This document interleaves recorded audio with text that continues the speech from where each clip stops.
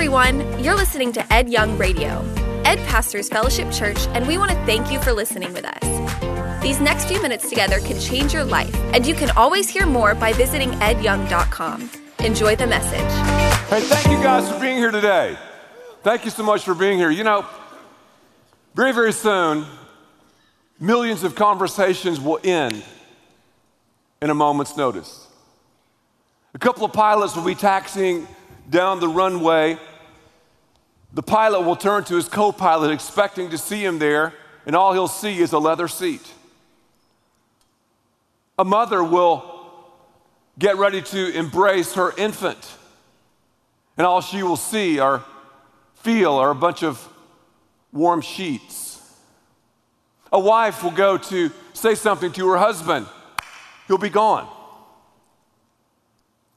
I'm describing to you an instantaneous act of God where he moves us from here to there, from this planet to paradise. I'm talking about the end of the world. We have a fascination with the future, don't we? All of us are thinking about the future. Save for the future. Plan for the future. All these movies and novels that we see and that we experience and read about, they're all about the future. People like the paranormal, and we're thinking about UFOs and science fiction and all of that. Why? Why such a fascination with the future? Why are we so freaked out, sometimes fretful and fearful about forever? Well, I can answer that question. In the book of Ecclesiastes, over in the Old Testament, chapter 3, verse 11, the Bible says that God has planted eternity. He set eternity in our hearts. Isn't that cool? The God of the universe has set this eternal longing in your heart and mind. That's why we have this desire, this focus on the forever. And during these talks, I've been trying to hammer home one simple yet profound principle. Are you ever ready for the ever after? That's the deal. Are you ever ready for the ever after? Because we know things are moving toward the end. It's like reading a cool novel. How many readers do we have? Anybody like to read? Okay, yeah. Sometimes, I'll confess this, when I'm reading and I get a little bit fearful and fretful, I get stressed out, worried, what's going to happen? I sometimes will turn to the last chapter of the book, I hate to confess this, and read the last 2 or 3 pages, and when I skim those pages and I see that everything turns out okay, I'm like, oh, wow, I'm so happy they lived happily ever after. That gives me great confidence, great assurance, great strength when I'm reading the novel. Well, our great God has done that. All you got to do is just study the final things. All you got to do is read the last several pages, and guess what? We live happily ever after. Guess what? We win. Isn't that awesome? We win. So whenever we talk about the final things, whenever we talk about the end times, it should be a time of enlightenment. We should be enlightened, like, wow, this is cool, man. It should be a time of encouragement. Yeah, I'm encouraged. Whoa. And also it should cause us to be evangelistic.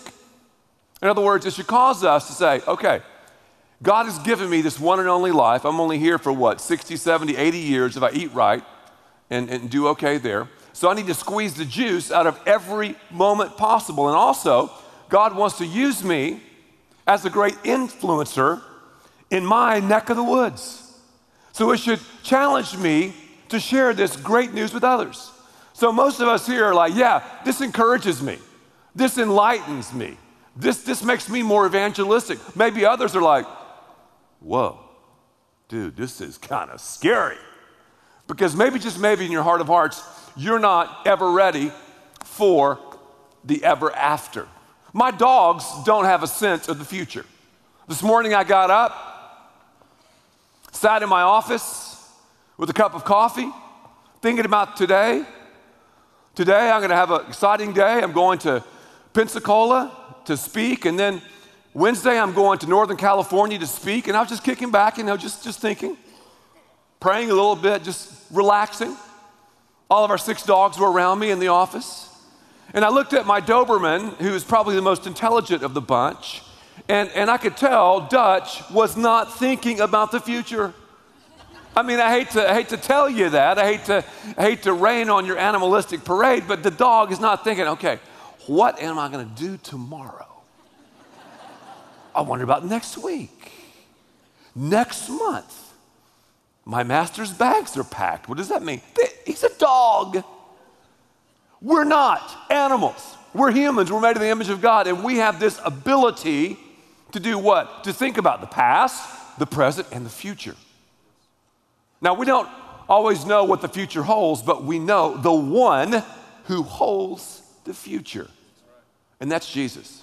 So I want to take you on a quick journey. I want to give you the Wikipedia version of the final things. Now, I'm going to continue along this train next week. Now, what I'm going to talk about, some of the stuff is debated. It's in the scriptures. A lot of it is mysterious. Some of us here are going to have a hard time because we're so in the natural. We have a hard time wrapping our brains around it, but God always puts his super on our natural. And what I'm going to share with you, I don't know every answer. Here's what I want you to remember when you think about studying the final days, the end of the world, because the Bible tells us to study it, because the Bible promises us we'll be blessed when we study it. But here's the thing you need to understand. Don't get so caught up in the how and the why and the when. Don't get caught up in data that doesn't matter, that you miss the who, the you, and what you're supposed to do. You see, you don't just study it just to study it and go, wow, I know this fact, I know this figure, I see this, I see that trend. That's good, rah, rah, rah, go team, go. It should translate, though, into what? Into life change. Into your life, into my life, and also into things that we're to do. It should translate in your marriages, it should translate into your dating relationships, it should translate into your friendships, it should translate into the classroom, it should translate into the basketball team, it should translate in football practice, it should translate in the shows you watch, it should translate in everything we do. It's enlightenment, it's encouragement, and it's all about sharing. Ecclesiastes 3:11, God has set eternity in our hearts. 1 Thessalonians chapter 4, you might want to turn there. As you turn there, it describes something. The rapture. The rapture. It describes this force, this sudden force that takes us, the church, followers of Christ, from here to there. From this planet to where? Paradise. You ever seen LeBron James play basketball? When LeBron is in the open court, when LeBron is all alone, slam dunk. No problem. Just another day at the office for LeBron. Is it difficult for God to rapture the church? Here's the church, there's the steeple, open the doors and see all the people. See? Is it difficult for him to do that? No. Think about Enoch in the Old Testament.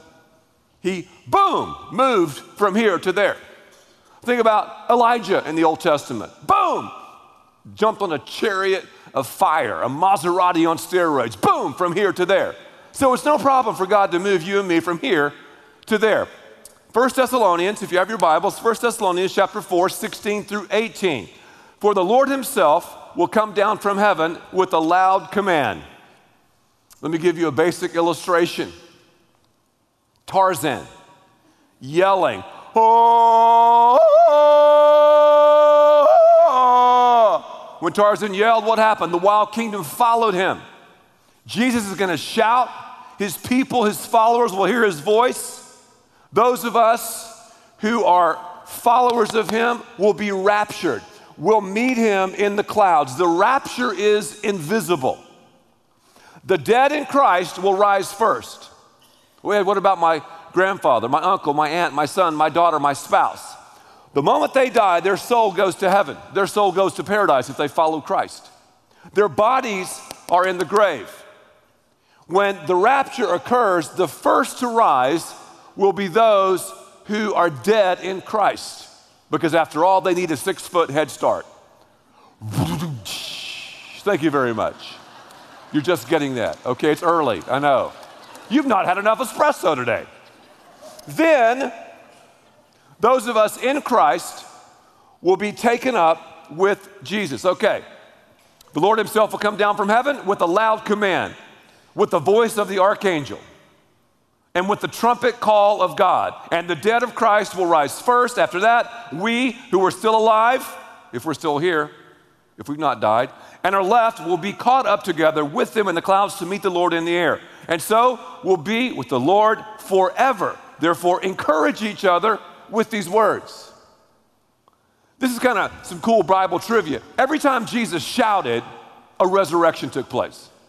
You remember his friend Lazarus? Lazarus had died. Jesus said, Lazarus, get up. Boom, Lazarus rose from the grave.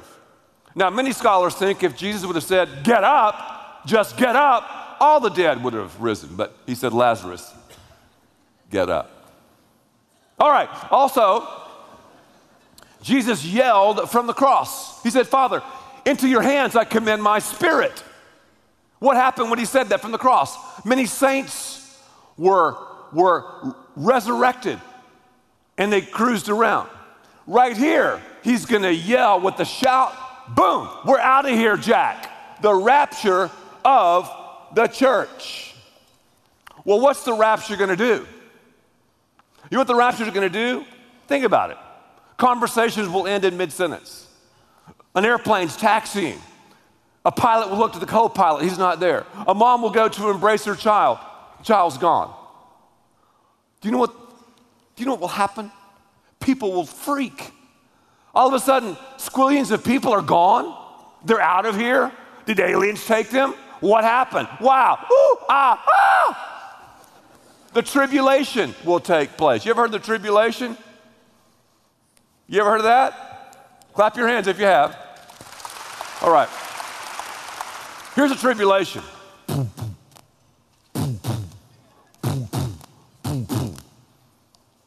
It's going to be some crazy stuff. 7 years. The 7-year tribulation. It's kick-started because of what? Because of the rapture of the church. During the tribulation, you'll have 3.5 years of peace. 3.5 years of peace, all right? Peace sign.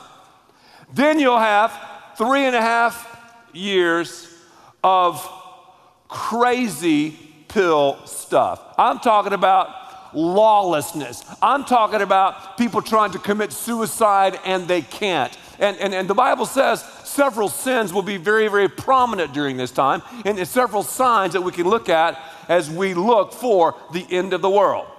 You might want to jot these down. Drug usage. The Bible talks about drug usage and the occult.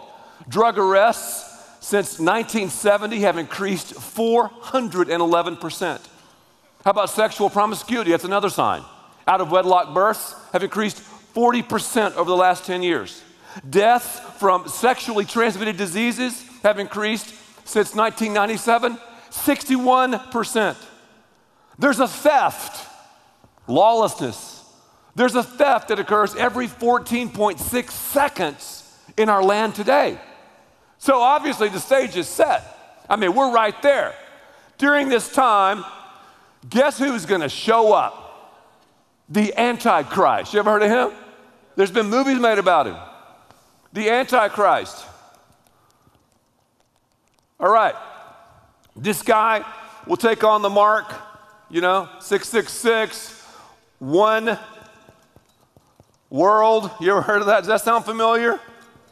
Government, one world currency. You can see everything moving toward that. He's the guy, who's going to come in and bring peace. Then everything will hit the fan. It culminates with this ginormous war. The mother of all war. Sound effects mine. The tank, I'm ADD, I have to do this to pay attention to myself. I'm serious. That's the Battle of Armageddon. That's the mother of all battles. And I've been right there with people in this church, in the area where it's going to go down. And it's like, whoa, this is freaky. And I got a little fearful, a little bit fretful. Then I thought, why am I getting fearful and fretful? I should be encouraged because I've been enlightened. And that should be evangelistic. So now, what happens? Well, those of us who are in Christ, all right, we're with Jesus in the heavenlies. The tribulation has taken place. You'll love this. The mother of all battles has taken place. But let me just throw in one cool thing for you. Think about how chaotic our world is right now. Just think about it. The wars and the rumor of wars and the diseases and what happened in Fort Hood just hours ago? Wheels off, out of control. You remove the Holy Spirit of God from this planet? You remove the church from this planet? Are you kidding me? It's going to go wacko. Well, during this time, to show you how great our God is, He picks a race of people to be evangelists on steroids. Now, as you think about the people groups, who are the most tenacious, the most resilient, the most intelligent, the most blessed? Obviously, God's chosen people, the Jews. The Jews. Some of my best friends are Jews. Jews make the best Christians around. They have a great capacity for God. We have many here at Fellowship Church. Well, 144,000 Jewish evangelists will be doing the stuff during the tribulation. They will lead, it'll be very difficult, they will lead some to Christ during the tribulation. So now, all right, you tracking? We're back. Boom. The second coming. Okay, the second coming. This is invisible, the rapture. This is visible. Jesus brings back you and me, all those, in the church who've been raptured. Boom, now we're back. Those here joined together. And it's stunning to see how things that were out of place are now back in place. Have you ever wondered why you have that desire for things to be in place? People say, everything has its place. Everything has its place. And I'm not obsessive compulsive, but I'm a little bit obsessive compulsive, And sometimes people come over to your house and they kind of move stuff around and you're like, man, that's out of place. Or you get in someone's car, oh, these things feel out of place, Things that are out of place need to have their place. Well, when Jesus comes back, 3 things that are out of place will be put back in place. Number 1, what's that? The church. The church. The bride and the bridegroom being Jesus and the church, joined together. Number 2, something that's out of place that'll be put in place. The devil will be incarcerated, the criminal in prison. And number 3, Christ will be on his throne. And I've got to stop right there. Now, this is very, very important. Stay with me. Do not zone out. 1,000 years. 1,000 years. Remember that. That's a millennium. 1,000 years. Let me highlight that. Say 1,000 with me. That's very, very, very important. Some respected theologians and biblical scholars would put the 1,000 years not there. They would put it there or there. Some would be pre-millennialist. Others would be mid-millennialist, post-millennialist, a-millennialist. You know what I am? I'm a pan-millennialist. I believe it'll all pan out in the end. Because this is very important. There is great debate over the exact chronological order of all of this to about right here. This is a great debate. And this is a non-essential, friends. What's the essential? The essential is the second coming. Jesus is coming back. That's an essential. And at Fellowship Church, I say this every time I talk about membership at Fellowship Church. Listen to me very carefully. Read my lips. In the essentials, we practice unity. What's the essential? The Bible is the Word of God. Salvation by grace through faith. Baptism by immersion. Priesthood of the believer. Those are the essentials of the faith. A non-essential of the faith would be your eschatology, your view of the final things.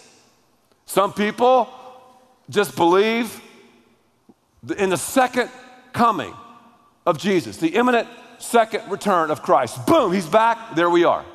Others believe in all of this, and I happen to I think I believe in this, the rapture, the 7-year tribulation. I think we'll be taken out before it, and then the battle. Some people think we'll go through it. Others think we'll be taken out right here in the middle.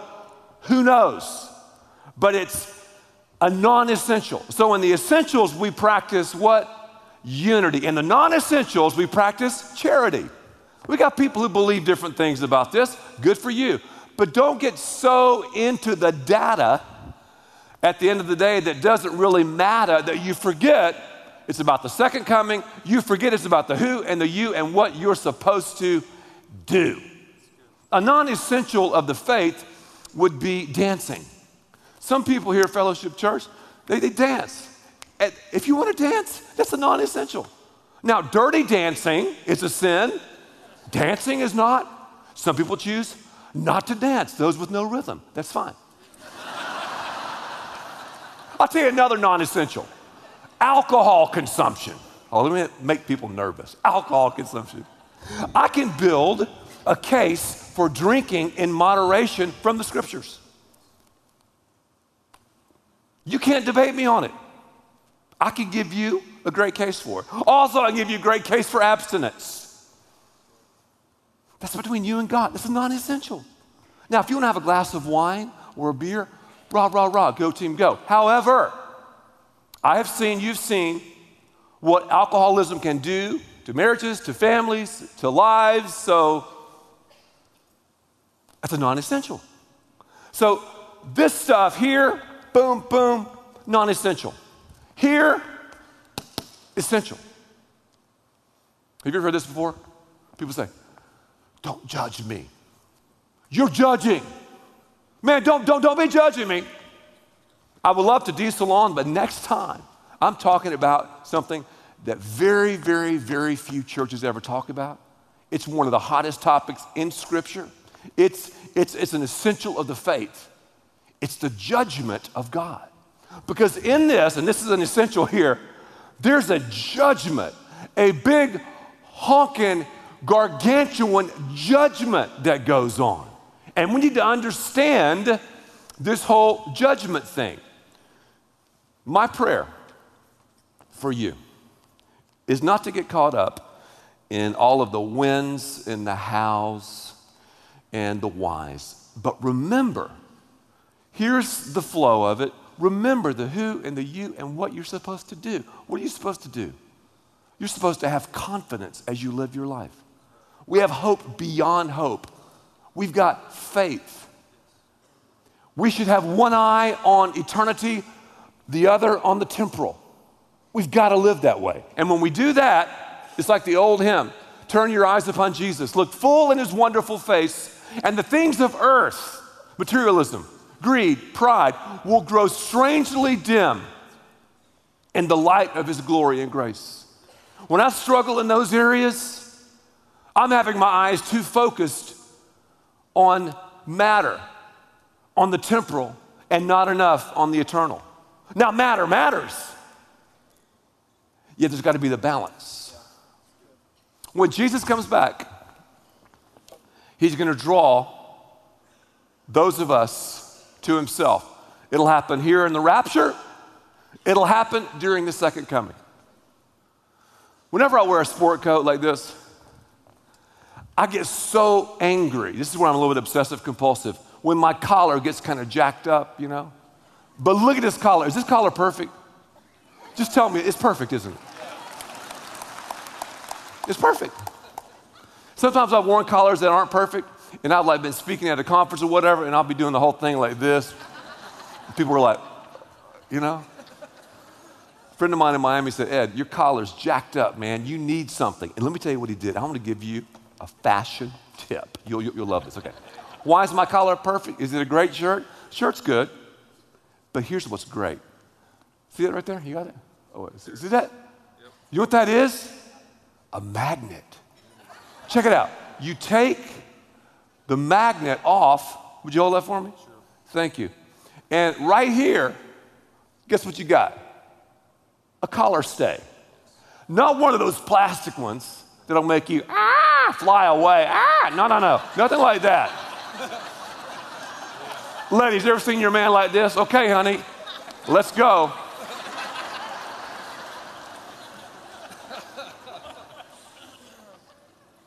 You know what this is? It's a magnet. Check it out. Pink. A magnet. Pink. What does a magnet do? A magnet attracts itself to something like itself. Iron. Boom. You move this magnet over other stuff, it ain't gonna stick. You rub it over something like itself, boom. What's gonna happen right here? Jesus is the magnet. He's gonna move himself over humanity. And those of us who have a like nature, we are going to be attracted to him, joined to him, and we can magnify him. Isn't that great news? That's awesome, man. That's awesome. So it should cause those of us who are in Christ to share this good news with others, to tug people along to Fellowship Church all the time, to share our story.